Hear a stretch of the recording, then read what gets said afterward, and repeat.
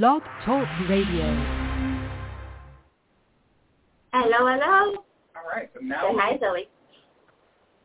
Zoe's not happy because I'm keeping her from all those. Zoe's in a feisty mood. Now we have our friends in the Facebook world. And the Vibe world. Vibe Radio Network world with us. And, yeah, good evening, everybody. It was a dark and stormy night. Total cliche. Light show outside. Total cliche tonight. Might still have a few flashes in the background. We'll see what happens. Yeah. But hope you all are doing all right. It's been a busy week. It's a couple of weeks. Amazing how quickly it's flown by. Where did August go? Was it Canada last time? We did Canada last time, yes, because Canada just opened its borders. That's right. So. Which brings us to tonight. Haunted Broadway, because Broadway is opening up in September. Yay! And hello, Patrick. Good evening. Hello. So, yes, Broadway is something that is near and dear to my heart because I am a theater major. I'm a trained theater technician, stage designer, sound, lighting, all of that. Costumes, I did it for many years at my high school that I taught at. And as you can see some of my posters from our productions up in the background.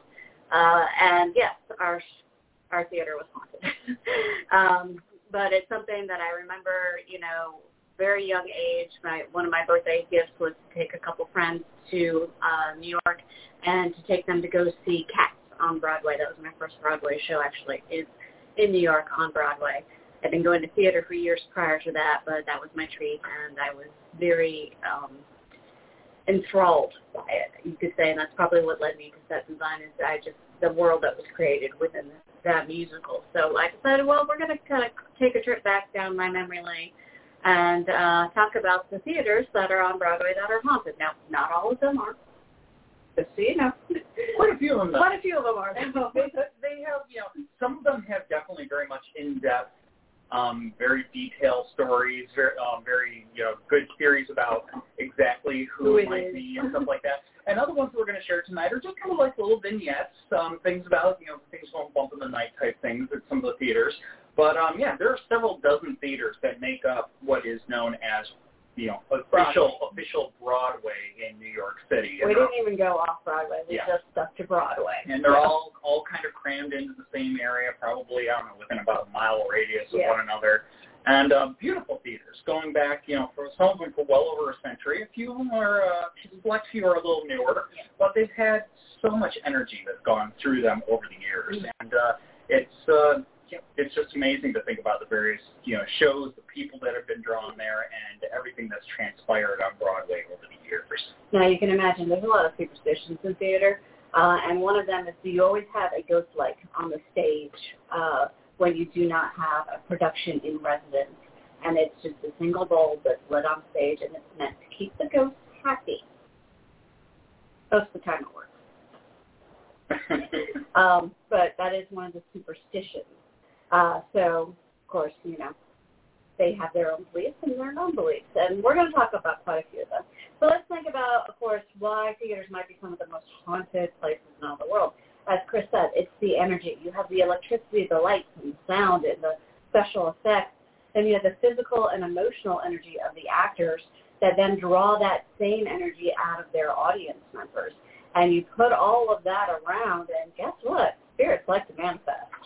But they also like to be entertained as well. It's not just prior actors and actresses and technicians and producers that haunt these. There's also audience members who always love to go to the theater, and they've gone back to the theaters that they love, and they're still watching brand new shows today. So for a little bit of fun little anecdotes here, of course, I'm not Helen Mirren. I would love to be the woman. She is my idol. And, of course, Chris is not Patrick Stewart. She not was Patrick Stewart, not Hugh Jackman. Some of the most famous men who have ever been on the theater and the women who have ever treaded the boards. I mean, give me Idina Menzel any day. We are not those people, but Playbill, who reports on all of the shows and all the actors and actresses and the production teams that are on Broadway, actually has started yearly reporting on the ghostly activity in their publicized yearbook every single year. So it was kind of fun to find these stories that had been published over many, many, many years. Now, of course, you might want to figure out why certain stories are pinpointed to one type of ghost or one type of haunting, but we'll save those questions for another day. But that is a whole presentation in and of it. Paranormal 101 in theaters. We'll get Steve in on that one. But let's go ahead and talk about the different types of hauntings that happen in these theaters. So we have, of course, the unaccountable noises. You have the mysterious opening and closing of doors and cabinets, flickering of lights. Sometimes there's a cold spot in the room, the colored mist, a floating orb in a photograph, an inanimate object that is moving around without anybody touching it, the disembodied voices, disembodied dancing, which I always found really fun. And sometimes you might see the wispy manifestation or contorted face in the mirror or the window. Even a full-body apparition or two that come up as well. Sometimes you get touched. Just the way it is. I get that a lot. Now, the New Amsterdam Theater actually has had all of those things happen inside that theater. Now, the culprit is believed to be well known to them all, and before we get to who that culprit is, let's go ahead and go back to the history of the building here. It was actually standing at 214 West 42nd Street, and it was built between 1902 and 1903. It was the largest operation of its kind in New York City when it opened, with 1,702 seats. Never understood the two. Whatever. It was the first show that was actually performed there was Shakespeare's A Midsummer Night's Dream. You always start with a classic.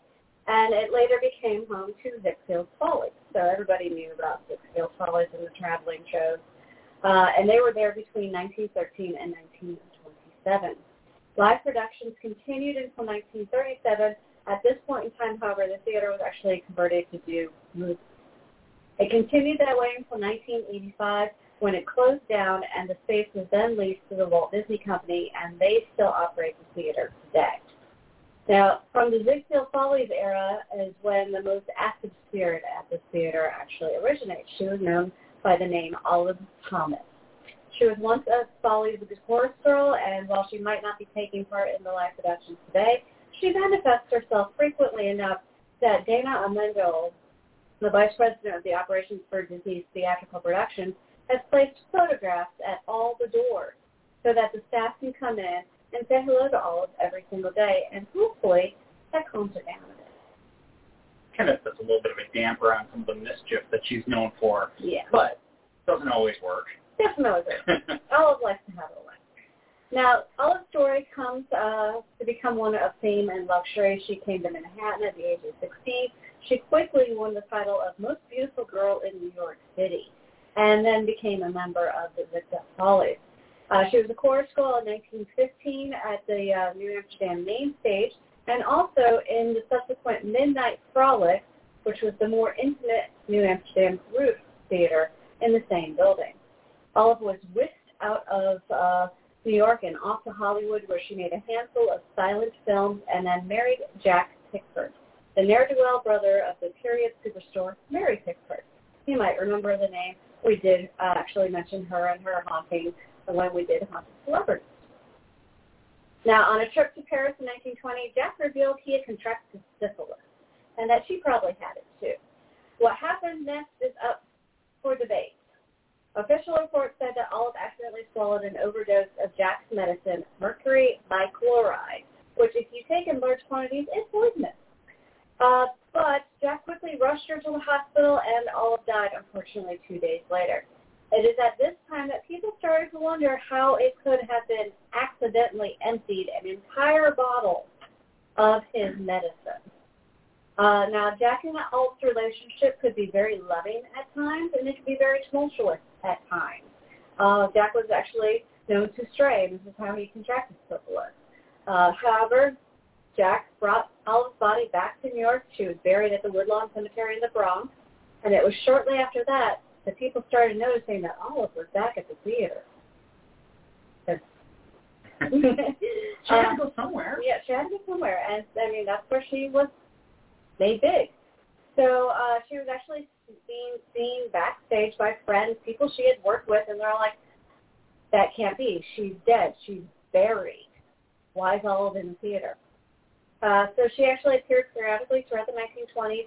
She became quiet during the time that, the 42nd Street theaters went into decline or were underused. And things started picking back up again when Disney came into play because Disney decided to renovate. And, of course, renovation brings out a whole bunch of stuff. So while the renovation was going on, some of the earliest stories centered around a beautiful woman in a green 1920s flapper-style dress was seen walking around the theater, and then she would abruptly vanish. One of the most notable incidents happened with a night watchman who was doing his rounds, and he felt a tap on the shoulder. He turned around to come face-to-face with a woman in the flapper dress. He was too stunned to move, and he could only watch as the woman moved away from him and then exited through an exterior wall on 41st Street. It was enough for him to actually call Dana and wake him up and report what happened. Dana started a logbook. Yeah. To call the corporate vice president in the middle of the night and wake them up. Because you saw a woman in a 1920s flapper suit go through a wall? That's not usually the type of thing that you prank. No. So Dana did not quite become a full believer, but he's definitely less of a skeptic. And as I said, he started a logbook of her appearances and her mischievous things that she has done. He's basically claimed he's become the keeper of the Olive Thomas legacy at the theater. Other things that he has clocked in for her appearances, in mid-2000s, he was actually going over the old New Amsterdam Roof Theater. It was being converted into office space at that point in time. And as he was touring what had occurred in the construction thus far, he distinctly heard the sound of tap dancing on the boards above him where the old stage would have been. He climbed up to that stage level, and he found that he was the only one in the stage. There was no other way for somebody to come up or down. That was the only viable stairwell to go up. Other things that happened in 2013, a creative development team was in one of the offices talking about the film The Artist, which is set in the silent film era, and they were wondering out loud how many Ziegfeld Folly Girls actually were in the silent movie. Of course, they mentioned Olive Thomas, but then somebody's Mary Pickford was the real silent era star. No. Poking your prodding just a little bit. No. Then they believe Olive got upset, understandably, and then they said, I wonder what Olive Thomas would think of The Artist. At that point in time, a stack of DVDs that had been basically in this one place on the table for quite some time went flying across the room. Pretty sure that was Olive saying, I don't care for your thoughts. And they were all stunned into silence. No need to be so rude. Yeah, take back what you said. They were sister-in-laws after all.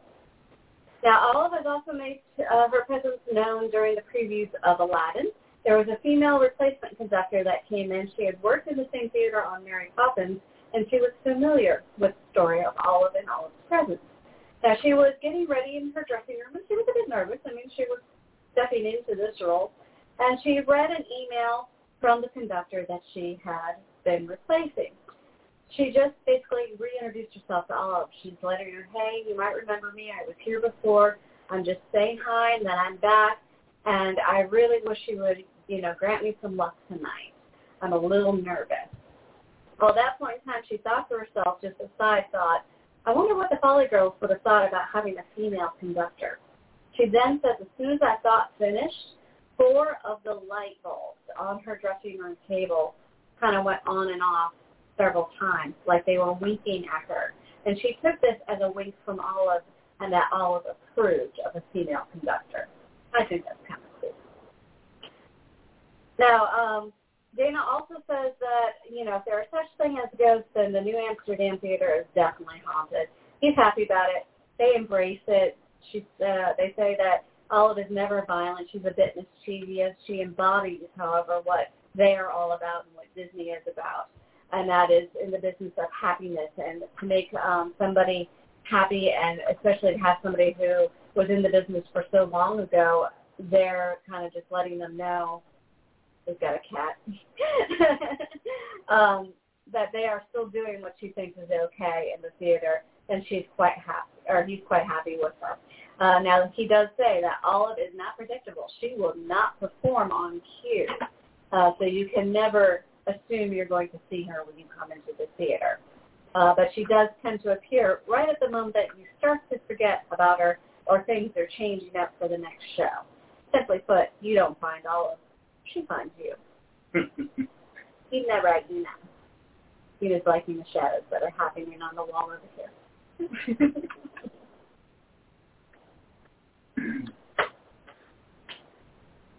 Oh, yes. Zoe is very much interested in tonight's stories. Zoe is interested in just about everything. Zoe's a good space. Zoe's, she's a little firecracker. Your corn. So, from here, we are going to go move a few blocks to the east until we get to 111 West 44th Street. And it's here that you'll find the Belasco Theater. Built in 1907 by David Belasco, the Belasco Theater effectively served as David's home for many years. He spent nearly every waking moment there. He was more than a theater owner. He was also a writer and director and was involved with almost every aspect of the theater's operations. David was able to build his dream theater after decades of success as an author, including one of his works, which was adapted into the well-known Madame Butterfly. In 1907, the Belasco Theater cost about $750,000 to build. Just to kind of put that in perspective, that would cost well over $20 million today. The theater features Tiffany glass decor and murals by artist Everett Shinn and was known for its modern productions and lavish architecture, which extended from the ground floor to the penthouse duplex occupied by Mr. Belasco himself. David Belasco's success afforded him the ability to live in extreme lavishness. There was more than enough space at his Belasco penthouse to install salons, bedrooms, dining areas, and a studio. But the living room was the apartment's focal point. Designed like a Gothic church, this was where Belasco showcased his impressive collection of art and theater memorabilia, much of it being of the erotic variety. Behind all the success was an eccentric man whose inner flamboyance could be seen through the objects he owned. One might consider Belasco's penthouse bizarrely decorated, cluttered, and confusing, but it reflected well on the man who called it home, or perhaps we should say, still calls it home, as Belasco's spirit is still hanging out in one of his most famous favorite places. To understand why the spirit of David Belasco is so influential in haunted lore in New York City, one must know how important his theater was to Broadway as a whole. The Belasco Theater was a modern marvel in the theater world. Despite being Jewish and a great lover of women, he was nicknamed the Bishop of Broadway because of his unexplained daily priestly clothing of black suit and a clerical collar. This flamboyancy crossed over into his theater design and productions. In 1913, Our Theaters Today and Yesterday described the theater as the first theater to be built in an enclosed rectangular court. It is broad and shallow and seats about 1,100 people and allows each a clear view of the stage at such close range that opera glasses are superfluous. Yes, superfluous.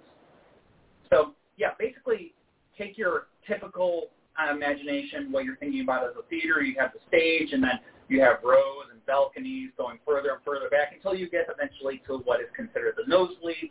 That is not what the Belasco Theater is like.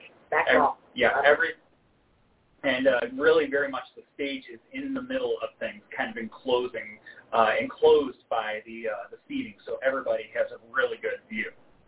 Now, the decorations in the Belasco Theater reflect Belasco's desire for theatrical intimacy. No chandeliers or brackets are visible. Instead, lights are discreetly enclosed on the roof. Another notable feature of the Playhouse's restrained design is its absence of an orchestra. As for the curtain, it rises in a very interesting manner, which is announced by the sound of a muffled gong. Throughout his life, Belasco was fascinated with lights and machines. He was thus also known for introducing many innovations in theater technology. The Belasco Theater had one of Broadway's first modern light boards. With 65 dimmer dials, it empowered crew to easily set the mood of performances, which makes people like us very, very happy. Such things a little over my head. I mean, 65 dials and stuff like that sounds very impressive. Oh, that's small compared to today. Well, either way, she knows what it's all about. A strong proponent of realism in the theater, Belasco had reproduced detailed operational apartments, a child's restaurant, and a laundromat on stage. Although short-lived but still influential, he also used scent design to really bring the audience into the setting.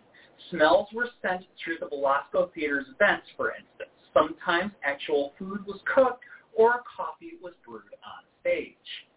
In 2010, the Belasco Theater's current owners brought out its Tiffany lights and restored it to its former grandeur. Paint was removed from the various murals, and the stained glass outside the building was cleaned and restored. Surely this made Belasco's spirit very happy, to say the least. After several mid-century flops, the Belasco Theater has been renewed into what it once was, a beautiful playhouse with respected performances across all genres. Multiple Tony Awards have been won for the Playhouse's performances, and many famous celebrities got their start there. During his life, Belasco was a friendly character, maybe a little bit of a trickster, but always encouraging to those who entered his theater. He hasn't changed at all in his spirited years. Belasco's ghost is never intentionally frightening or threatening. Rather, he seems to be lending his support to the modern cast and crew of his theater, maybe with the occasional prank thrown in for fun. Since his death at the age of 77 in 1931, David Belasco has been seen in the theater's private box during rehearsals and opening nights. He's usually alone, but sometimes the ghost of a woman in blue is with him. This woman is said to be the spirit of a beautiful actress who died after falling down an elevator shaft that would take Belasco and his friends up to his penthouse. Others believe that she is the ghost of a red-headed stripper who worked in the building when it served as a gentleman's club called the Follies in the mid-1900s. She is said to have committed suicide by hanging herself in the Belasco Theater's basement. No matter her origins, there have been numerous sightings of the Blue Lady at the Playhouse. Speaking of female companions, Belasco was a bit of a ladies' man himself. As a ghost, he still pinches the bottoms of young actresses performing at the Playhouse. One story tells of a young actress who was taking a shower in her dressing room when her bathroom door was suddenly flung open. When she jumped out to yell at whoever it was, nothing was there except for a creepy blue glow. Was it David hoping to sneak a peek at her, or maybe the Blue Lady sizing up her competition? Belasco's ghost especially likes to appear after shows. It's been reported that after an exceptionally good performance, his solid figure would appear backstage to chat with and shake the hands of actors.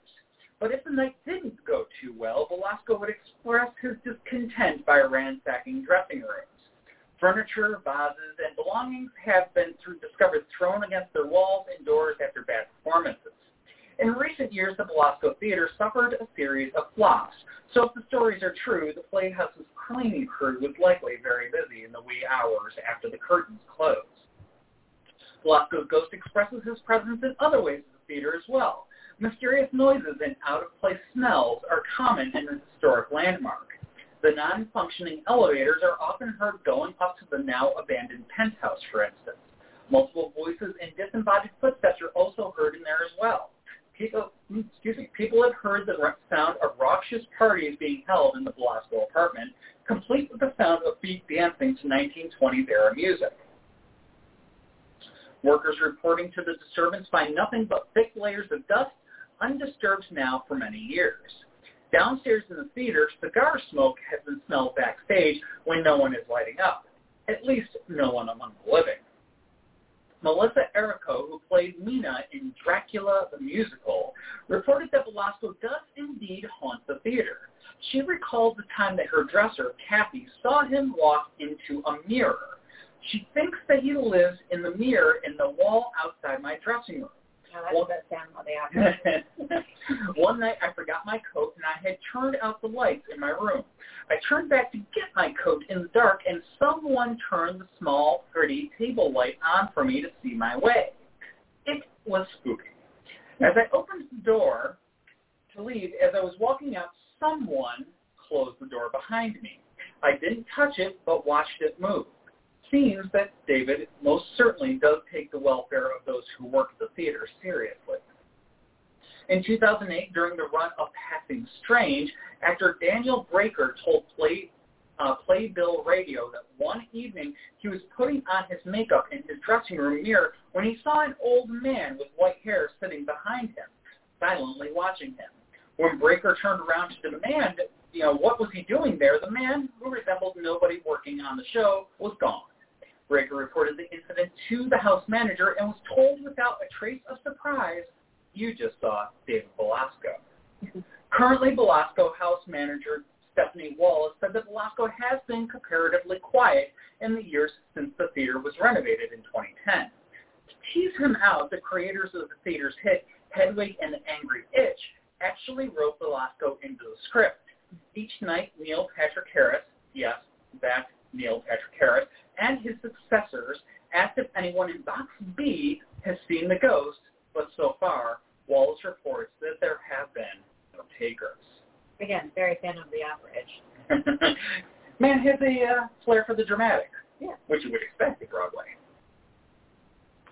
I have to wonder, a certain British producer/writer might have gone and visited and based him in the opera, partially off of this guy.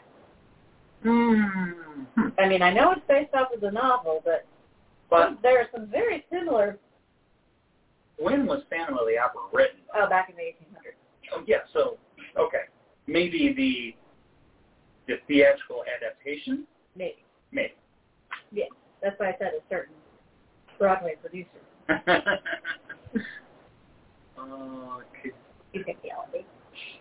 Who? That producer. Oh. I didn't need him once.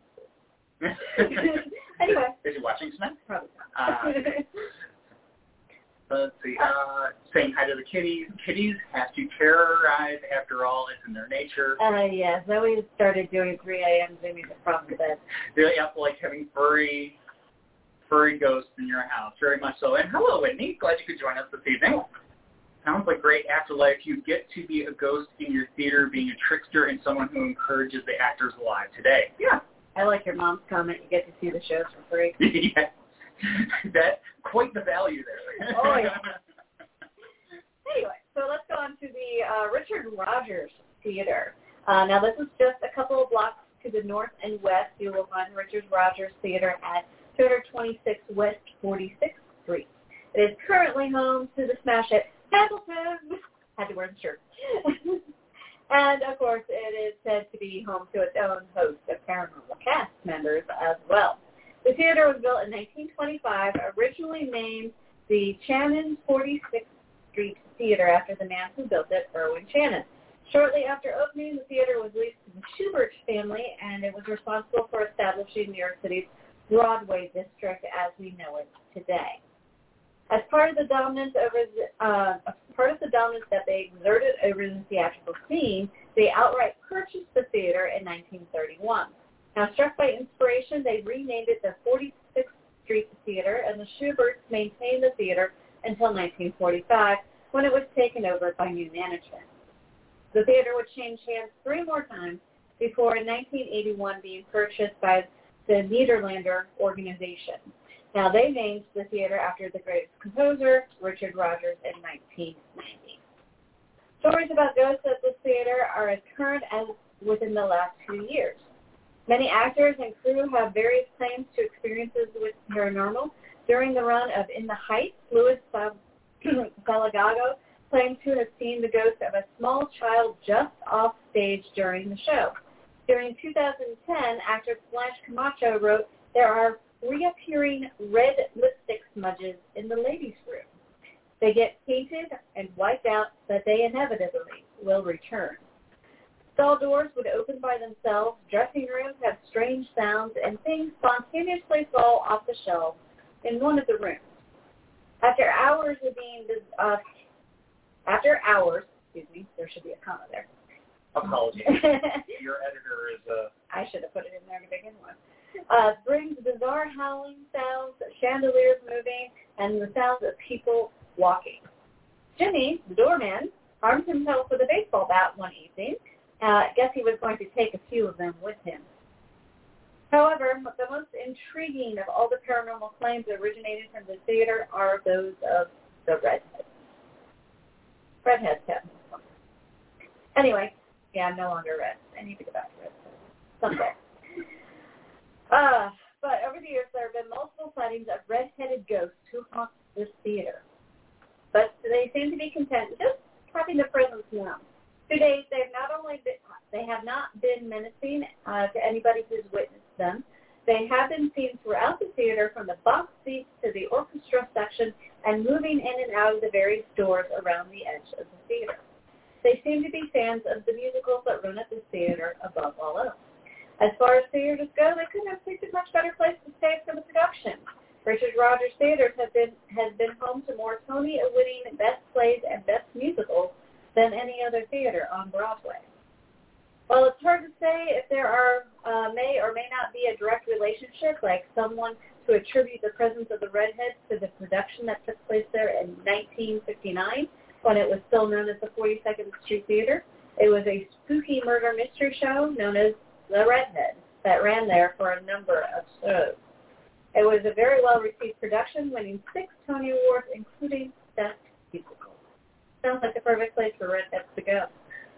After the theater goes dark at night, it says the sounds of howling and people moving about take over the space. Strange sounds, apparitions, poltergeist activity are common, including, as we mentioned, doors, the chandelier moving, and the falling off of items on shelves.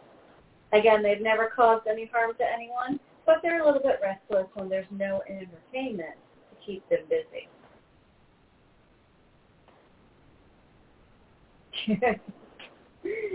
Any thoughts? We're having a delightful conversation about, cats, of course. And also how, David Belasco, there's worse ways to spend your afterlife as far as, trust me, I'd love to. Basically, the guy gets to, the passion in life, passion and death, and basically what our various passions in the afterlife will be. We will be ghosts who share ghost stories. I'm not sure how much of a market for that there will actually be. Guess we'll find out. I'll be driving the tour bus around. Guess we'll find out when we get there, but yeah. Other people will be having their, sharing their passions in other ways. So lots of good stuff. And now we have Glenn with us. Hello, Glenn. Hi, Glenn. Just in time for the Eugene O'Neill Theater. Mike, where are you going? Up to you. Okay, my turn. And Whitney is going to start singing show tunes now. Hugh Hampton. That never happens in this house. All the time. And Patrick says there will always be a demand for ghost stories, so I guess that works. Yeah. Have a livelihood afterwards. So anyways, yeah. Here's the throat. Excuse me. Should I give you the chocolate while I was talking? Me too. Coat the throat. Coat the throat. What is it? I didn't warm up. The throat. I did not take Broadway lesson. I don't know, whatever that would be. Two. What's number 1? Don't mess with the ghosts. Okay, that's a good lesson. Anyways, moving a couple blocks to the north, we'll find the Eugene O'Neill Theater at 230 West 49th Street. Built in 1925, the theater opened as the Forest Theater and was renamed the Cornet Theater in 1945. It finally settled on its current name in 1959 as it was rechristened in honor of playwright Eugene O'Neill, who passed away 6 years prior. The Eugene O'Neill Theater has been home to a number of well-known productions over the years, including Annie, The Best Little Whorehouse in Texas, Grease, Death of a Salesman, The Full Monty, Sweeney Todd, and the currently running The Book of Mormon. Hello. Hello. My name is Moving on. That's going to get us flagged. During the production of Sweeney Todd in 2006, a series of paranormal events loomed over the cast and crew of the production, and it could sometimes be quite unsettling. For example, during the show's previews, things would sometimes randomly fall off the shelves, including dangerous objects like a fairly large pair of gardening shears. The actors would sometimes report having their hair randomly tugged as well, or even having their characters' names whispered in their ears while on stage. Amongst the other activity, there is sometimes the unexplained scent of lilacs downstage to the left. In another incident, an actress had part of her costume go missing. Now, this is not as racy as it sounds. It's quite a little simple piece. It was a whistle that was kept in the pocket of a bloody lab coat, which never should have been left on stage. It wasn't until several weeks later, after the whistle had been given up for lost, that it abruptly tumbled out of a sack of clothing in the basement. These clothes were on one of the dead racks where unused clothing is stored. So just kind of give you an idea, when you go from one production to the next, it's not like all of the stage equipment and all of the costumes, they don't all just go away. They have to go somewhere, and that is the dead racks where they were stored in the basement, where there was no reason for the whistle to wind up there. But anyways, whatever is lingering in the Eugene O'Neill Theater walks a very fine line between mischief and maliciousness. With having hosted such a wide variety of shows over the decades and having so many cast, crew, and audiences come and gone, it can be hard to pinpoint the source of such activity. Maybe something is tied to a sentimental object that resides in the theater. Or perhaps it is somewhat a prudish spirit that is put off by the sometimes racy and irreverent production that has taken place under the theater's roof. Or maybe it's someone who's just a little bitter about being dead. Maybe. Regardless of where it's coming from, it's strongly advised that you use a little extra caution whenever you find yourself in a production under the roof of the Eugene O'Neill Theater. So, going to go ahead and slide on to our next stop. Okay. And just this next stop, everything's really close. As we mentioned earlier, everything's like in a mile radius. And so just a very brief jaunt back to the south, you'll find the Stephen Sondheim Theater at 124 West 43rd Street. It's located at the site of the former Henry Miller's Theater, and it wouldn't be too much of a stretch to say that this location has had one of the most tumultuous histories of any theater location in all of New York City.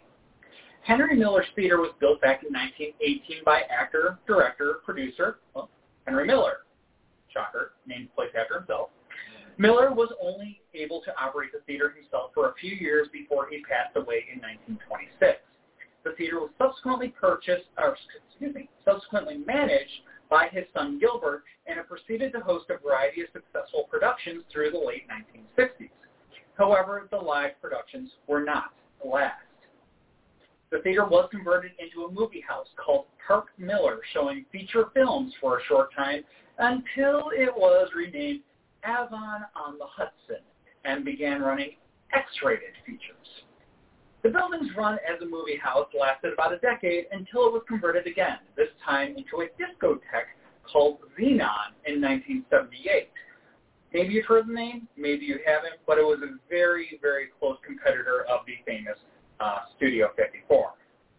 Got that right? Yes. Studio 54, yes, okay. So anyways, it continued to serve as a club for a little over two decades, with the name and style changing multiple times to fit the theme of the moment. Finally, in 2001, the building returned to its original purpose of live theater and was rechristened the Henry Miller once again. But even this was to be short-lived. In 2004, the theater closed again, and this time the interior was gutted for the development of the 57-story Bank of America Tower. While the original facade remains, the theater was moved underground to accommodate the banking facilities above. The new Henry Miller's Theater opened in 2009, but only for a few months, whereas in March of 2010, it was renamed to honor the distinguished composer, Stephen Sondheim, for his 80th birthday. Today, the Stephen Sondheim Theater is one of only 2 Broadway theaters to reside underground. I actually kind of want to go see this theater just because it's underground. Well, you have a whole thing with the underground and stuff like that back at St. Lawrence. I do. Yes. Soft spot. Mm-hmm. Now, what would Henry Miller have to say about the fate of his theater through the years? Having been deceased for 95 years, it would be difficult to ask him directly, but we can assume that there would have been at least a few decades where he would have been less than thrilled about its use as a movie house and nightclub. And while his name and theatrical shows returned in the early 2000s, the subsequent gutting of the building would likely have been gut-wrenching as well. As far as his opinion on the Stephen Sondheim name, Miller might not bear Sondheim any ill will, but that's not to say that he's keen on being forgotten anytime soon. In the spring of 2014, Beautiful, the Carole King musical, had recently premiered. One of the cast members, Kevin Duda, had stayed late one night and was getting ready to exit the stage door when he realized that he had forgotten something in his dressing room. Turning back, he caught a glimpse of the old Henry Miller sign that had been relegated to a space overhanging the security desk by the stage door. As he made his way back to the elevator to return to his dressing room, random thoughts started to swirl in Duda's head. As he entered the elevator, he was pondering the theater's history, and he asked himself aloud what Henry Miller would have thought about his name being limited to the back corner of the theater by the stage door. Henry's answer came in the form of a jolt. The elevator, which was relatively new, bounced hard and came to an abrupt stop. Duda was stuck. He screamed inside the stuck elevator for the next 5 minutes until security found him and helped him out. Duda, not one to believe in coincidences, made sure to never question Henry Miller's emotions or state of mind again after that moment. While Henry Miller's contributions to Broadway history may never be outright forgotten, he doesn't seem to be all too keen on not being considered a headlining figure in the modern day. I'll check on that.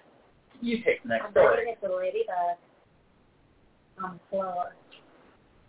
Doesn't belong there. Una, you don't belong up there. Una's walking the rails again. A.K.A. the fireplace mantle.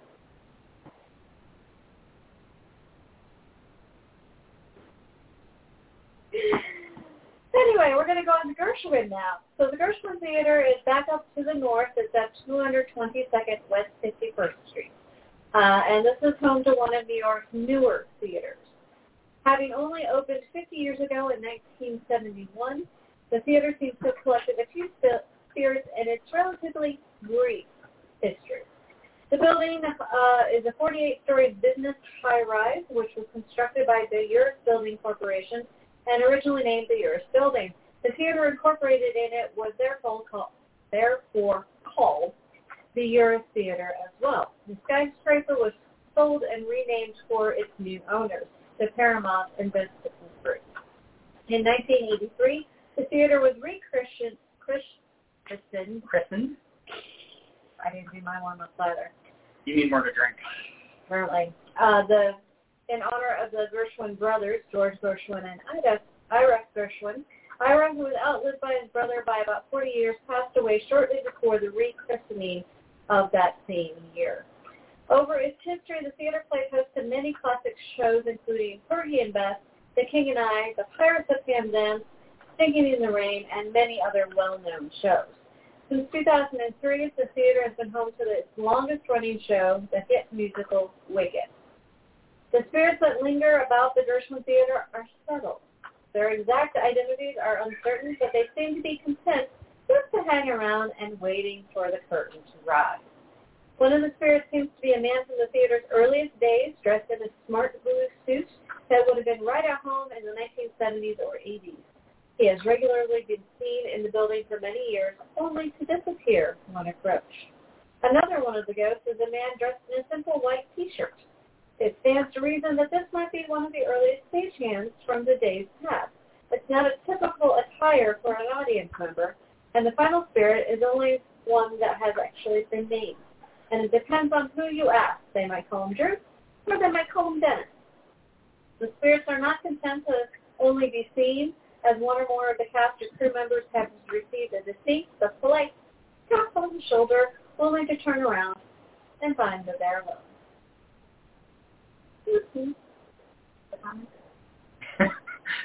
We're having all kinds of Broadway theater quotes. I will not start singing like it, even though I know it by heart, but I can't go that high.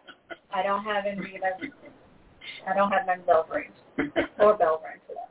Don't have any range. At least you have a range. I could try it, but it wouldn't be pretty. And I'm a little forced right now. What a big tour.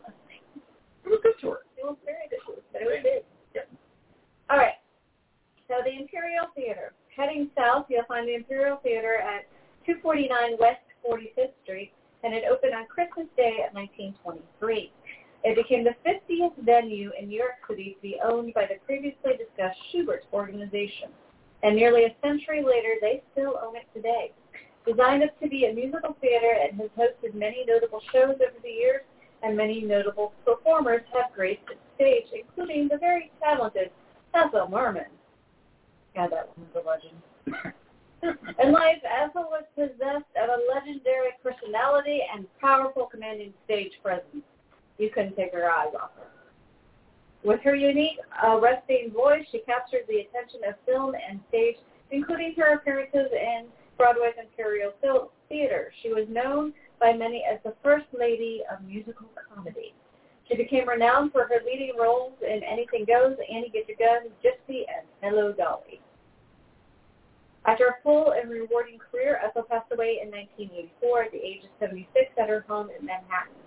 That evening, all the theaters in Broadway dimmed their lights in her honor. It seemed that she was not done with Broadway, though, as she has chosen the Imperial Theater as her place to reside in the years that followed. Over the years, people who have witnessed the odd going-ons at the Imperial believe that it's Merman who is still navigating the theater, opening and closing doors as she moves about the space that she was so familiar with in life. Perhaps it's her comfort within the space that has drawn her back there. Or maybe she just enjoys messing with people. She was always a bit of a mischievous person. She often, of course, played tricks when she was alive, and she had a reputation for being brash and yanking on people's chains. And it's very likely she would make the most out of any paranormal ability she's been gifted with in the afterlife. So if you ever find yourself at the Imperial Theater, make sure you give Ethel a warm hello, as she's likely still lingering in that space. There's so much that they could not include in the script about Ethel, because she truly was a very,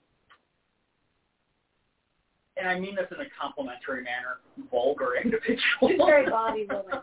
She embraced her bodiness. She was fantastic. Absolute delight. She was not afraid to say or do anything. I love the woman for it. I want to give her when I grow up. And Patrick, yep, it's the ambulance. It's time to hide the bodies. Patrick, we're out of room. I don't have any more body bags. Not much room to bury them in the backyard. And Whitney absolutely loves Ethel. She stands with Ethel Merman, and then there's a singing quote which I dare not try to repeat.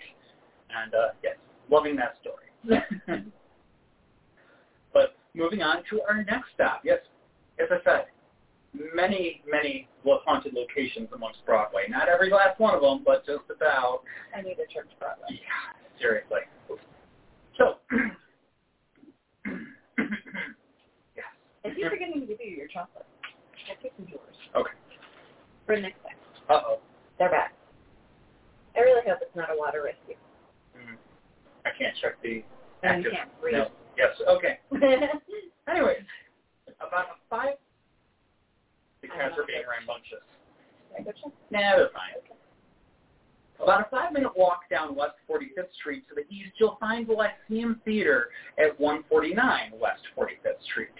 The Lyceum was a remarkable facility and has been so since it first opened in 1903. It's one of the 3 oldest surviving Broadway venues, and it was the first theater to be granted landmark status in 1974. It's one of the few theaters in New York to still be operating under its original name after more than a century.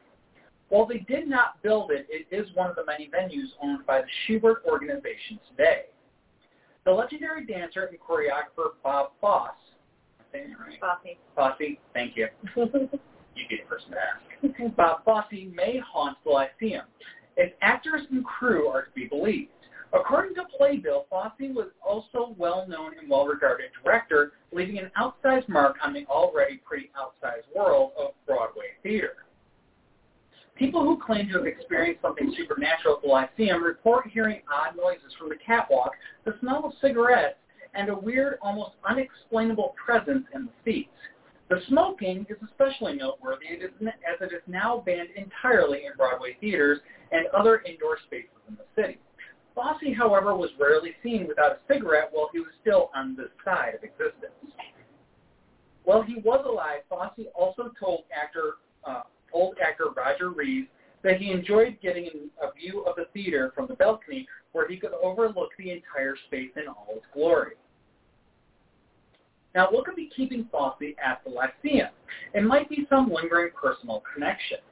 In 2015, the theater hosted The Visit, a show starring another Broadway great, Chita Rivera. Fosse was close to Rivera, as well as co-stars Roger Reeves and Rivera's understudy, Donna McKinchy. I think I got that right. Cool. Some speculate that their presence may have called Fosse back for yet another show at the Lyceum. Fosse could easily be considered a man with unfinished business. He died of a sudden heart attack in September of 1987 at the age of 60 and had been working theatrical productions right up until his death. Perhaps he wanted at least one more curtain call with some of his oldest and closest colleagues for that matter. But from the Lyceum, we're going to go down another right around the corner to the Palace Theater at 1564 Broadway. Yeah, this one is actually right on I've been Broadway. to that one. Have you now? Yeah. What did you see there? Was it anything there? It was a rehearsal, I remember that. Somehow we would talk our way into rehearsal. Lucky you. I know, I don't know how we did it. Although I actually tend to do that somehow. Safe to say I'm a theater student. Now, reputedly the most haunted Broadway house, it opened back in 1913, and through 1932, the Palace was the most sought-after booking in vaudeville. Playing the Palace was the dream of all vaudeville actors.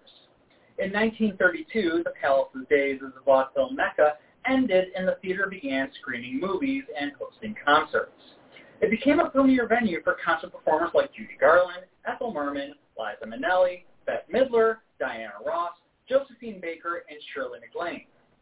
The Netherlander organization bought the Palace Theater in 1965, and the house returned to theatrical productions the next year with Cy Coleman, Neil Simon, and Dorothy Field's Sweet Charity, directed and choreographed by Bob Fosse, previously mentioned, and starring Gwen Verdon. Judy Garland set box office records at her sold-out 19-week run of Judy Garland at the Palace 2 a day in 1951 and 1952, and she returned to the theater in 1956, 1957, and 1967. She was the darling of the Palace and its audiences. Judy's spirit is said to still haunt the great old theater, which has mounted exhibits in its lobbies of Garland memorabilia and old photographs, especially on the Judy Garland staircase. Garland would post herself on this hidden staircase as the house left rear of the orchestra and smoke a cigarette or two before entering the stage. During the run of the 2012 to 2014 Annie revival, one actor claimed that when he was in the dressing room alone one night, he thought he heard a voice call Judy. Now, Garland is the queen of the Palace's celebrity spirits, but who would be calling her and why remains a Broadway mystery. The Palace Theater is reputed to be home to more ghosts than any other Broadway house. Among them is a mysterious figure who passes open doorways late at night, a child ghost who plays peekaboo in the mezzanine, a musician dressed in white who appears in the orchestra pit, and a tightrope walker, presumably from the theater's vaudeville days, whose appearance is said to foretell the viewer's death. You don't want to see the tightrope walker. No. The musician, a cellist who played in the orchestra pit, last appeared to actress Andrea McArdle when she was performing Beauty and the Beast at the Palace in 1999. The tightrope walker is said to be Louis Borsellino, who fell during a performance when he was working without a safety net. Stagehands say that when the theater is empty, the ghost of Borsellino can be seen swinging from the rafters. He lets out a blood-curdling scream, then reenacts his unintended nosedive. Other sources have seen him walking a tightrope from the house-left box up to the mezzanine. Either way, as a harbinger of death, this is not a ghost you should want to meet. The New York Times on Wednesday, August 28, 1935, reported the accident involving the 31-year-old Borsellino. However, the report listed him as in serious condition with a fracture of the pelvis, possible internal injuries, and lacerations of the left arm. After a lifetime of performing, Borsellino died in 1963 in Pennsylvania. So no, the fall in the theater did not kill him. Check him later. And it didn't help. Yeah, no, it didn't help, and it certainly would have been kind of one of those emotionally traumatic moments, which could be quite residual. Now, one count is that there are over 100 ghosts haunting the palace. How they come to that number, debatable. For another broadcast, maybe. We should ask what tour guide in Manhattan. Yeah, it's sure. on investigation. Good question. We might have to get back to y'all on that. Yeah. He's not exactly on our speed dial. Yeah. But anyway, we're friends with him on Facebook. Yes. Regardless of the number, though, the palace's spooks have apparently been calm in recent years. Reports of apparitions and inexplicable happenings have been few lately, though some of that may be attributed to the fact that the theater has been closed for renovations since September of 2018, with an intended reopening date of this year. Intended. Well, COVID wouldn't allow them to complete their renovation. Yep. So. See what happens. But yeah, it's been a few years, so we'll see what happens when they go ahead and throw open the doors of the Palace Theater again. And moving along. The New York City. And I will have my chocolate out. So just a little, Una says curtain. I can't see myself. I see you. You're there. And there's, okay, I'm just going to lay in front of the camera and block my face. And of all the comments, too, so. I'm being judged. So a little south of the Palace Theater is one of the theaters that unfortunately was lost to the wrecking ball.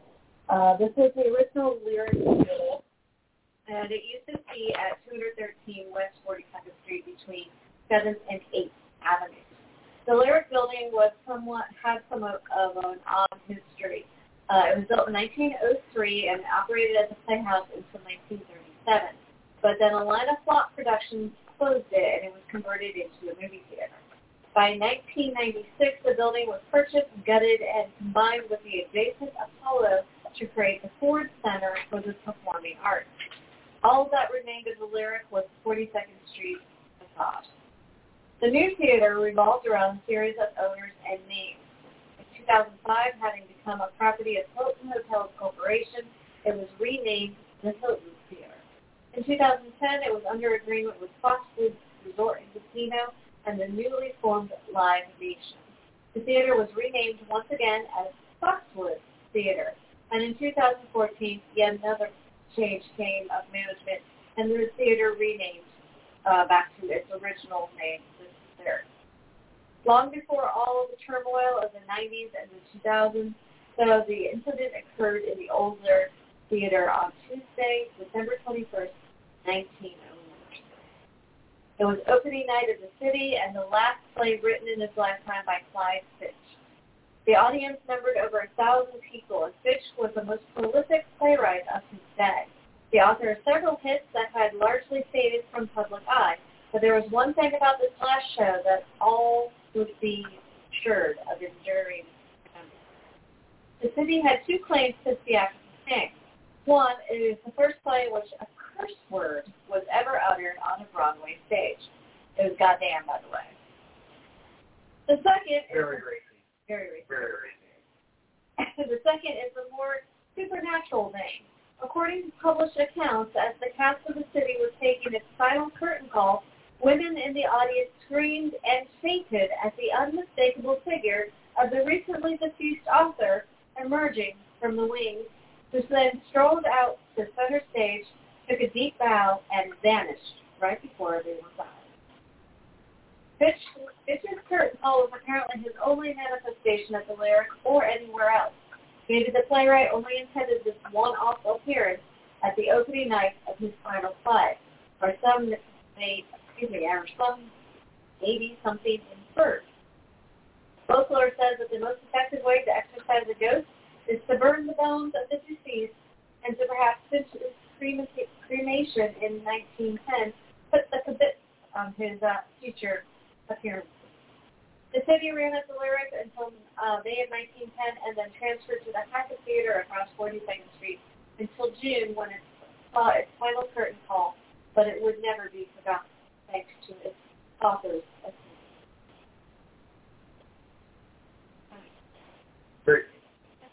Somehow we got onto, we might get wrapped into a D&D game with Patrick and Alex. Oh boy.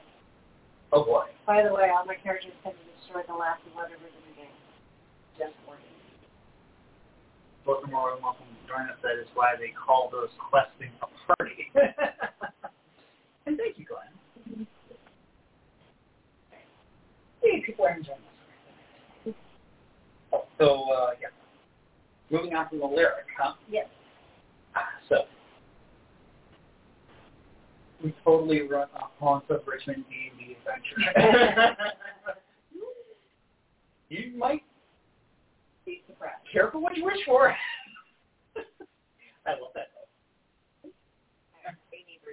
Oh, yes, I do. Sorry. Okay, yes. Timekeeper here. We are running long. How are we running long? This is one of our shortest scripts in a while.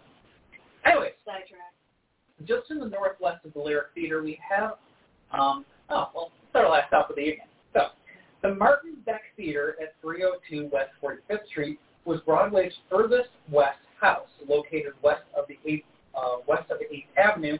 It was built in 1924 as a vaudeville house by promoter Martin Beck.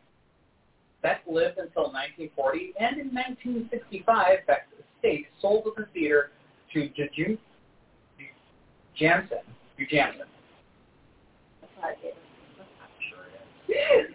Jansen Theaters, the third and smallest of the Broadway theater owners. So yeah, all of these theaters, they're kind of owned by conglomerates. So there's only a few actual owners amongst all of Broadway. Have you seen the property taxes in there? Complete sidetrack. Anyway, now on September 25th of 2002, Rocco Lansman, president of Jansen, announced that on June 21st of 2003, the Martin Beck would be renamed for Al Hirschfeld, the caricaturist beloved for his 76 years of chronicling Broadway performances and performers in recognition of his 100th birthday. Hirschfeld knew of the plan, but unfortunately he did not live to see the honor bestowed. The man known as the Lion King, not Lion, the Lion King, died of natural causes on January 20th of 2003, 5 months shy of his centennial birthday. The cast and crew of the revival of Wonderful Town, the musicalization of Joseph Field and Jerome Chateroff's My Sister Eileen, which had only opened at the Hirschfeld on November 23rd, 2003, a scant 5 months after it attained its new name, suffered a rash of lost props and things being mysteriously moved and removed from dressing rooms. This seemed to be an unhappy ghost, and the blame was laid at the feet of the long-deceased Martin Beck, who just wasn't willing to accept that his name had been stripped of the theater that he built. So it was really short. Really, really short. So the rule that you're taking away from here is don't rename things. They're going to rename things. It takes it up as a little person. I mean, I suppose if I paid to have something built and put my own name on it, which I probably wouldn't do, I might be a little miffed if sometime after my death they decided that I wasn't worth remembering anymore and they renamed me after somebody else, quote-unquote, more famous. Yep. Or you need to renovate it and so you hold naming right competition, and that's how you get your money. We're looking at you, Altria Theater. Yes, sir. Granted, it was never named after a person. No. It was and it's quite haunted, by the way. Yes. So that is our local. That's our local haunted theater, which. And the National Haunted as well. Yes, it has some spirit there. More Dungeons and Dragons. No questions about tonight's script, but we might be talking about some Dungeons and Dragons later on after the show tonight. Let's go find my dice. I need a D20. Got a few of those, huh? Oh, there's several of them. I just have to find my bag of dice. Keep bag of dice. Which are they? I think they're in the trunk. Ah, okay. Ooh, that was a fun episode. Yes, it was. What are we doing in 2 weeks? Haunted Waterway. Or I think I called it Haunted Paddling. Waterways you can paddle. I'm still working on the title. We'll figure out a catchier title. But it's basically waterways you can go canoeing, kayaking, etc. on. Just do it. Yep. And Glenn, very good point. It is absolutely insane that Wednesday is September 1st. Where is the year going? So upcoming. We doing any announcements or we saving that tonight?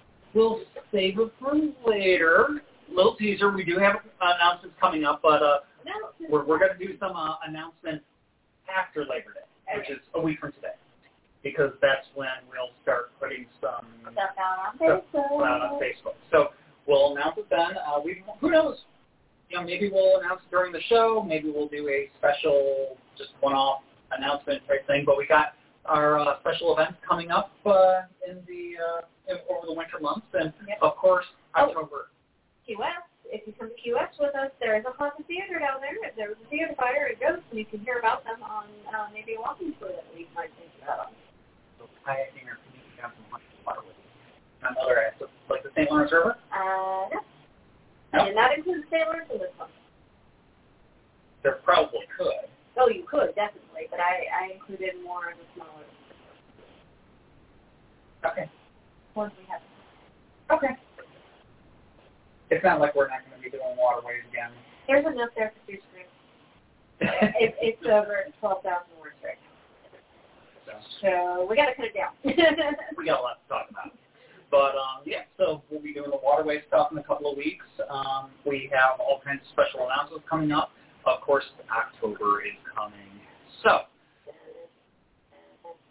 get your October tour tickets sooner than later. Granted, admittedly, this is on me. Still working on fleshing out the October public tour schedule. If you go on there, you might notice there are some very noticeable gaps in the schedule. And they will be filled in. We've got to make some changes to the wording and all that stuff. But when it is filled in, there will be Facebook posts and much celebration, and we will be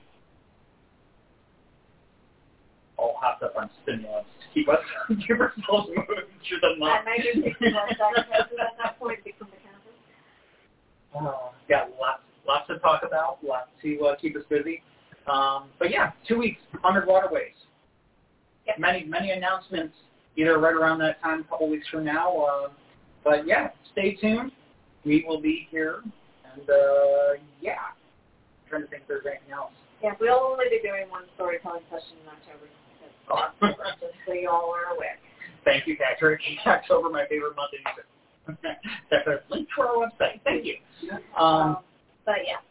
Oh, I suppose there is one other thing. And it's a little bit of a sidebar. We won't get into the exact date. But Glenn, this is a special note specifically for you. We're coming. We are coming. We have reservations to stay and camp at Point Lookout next month.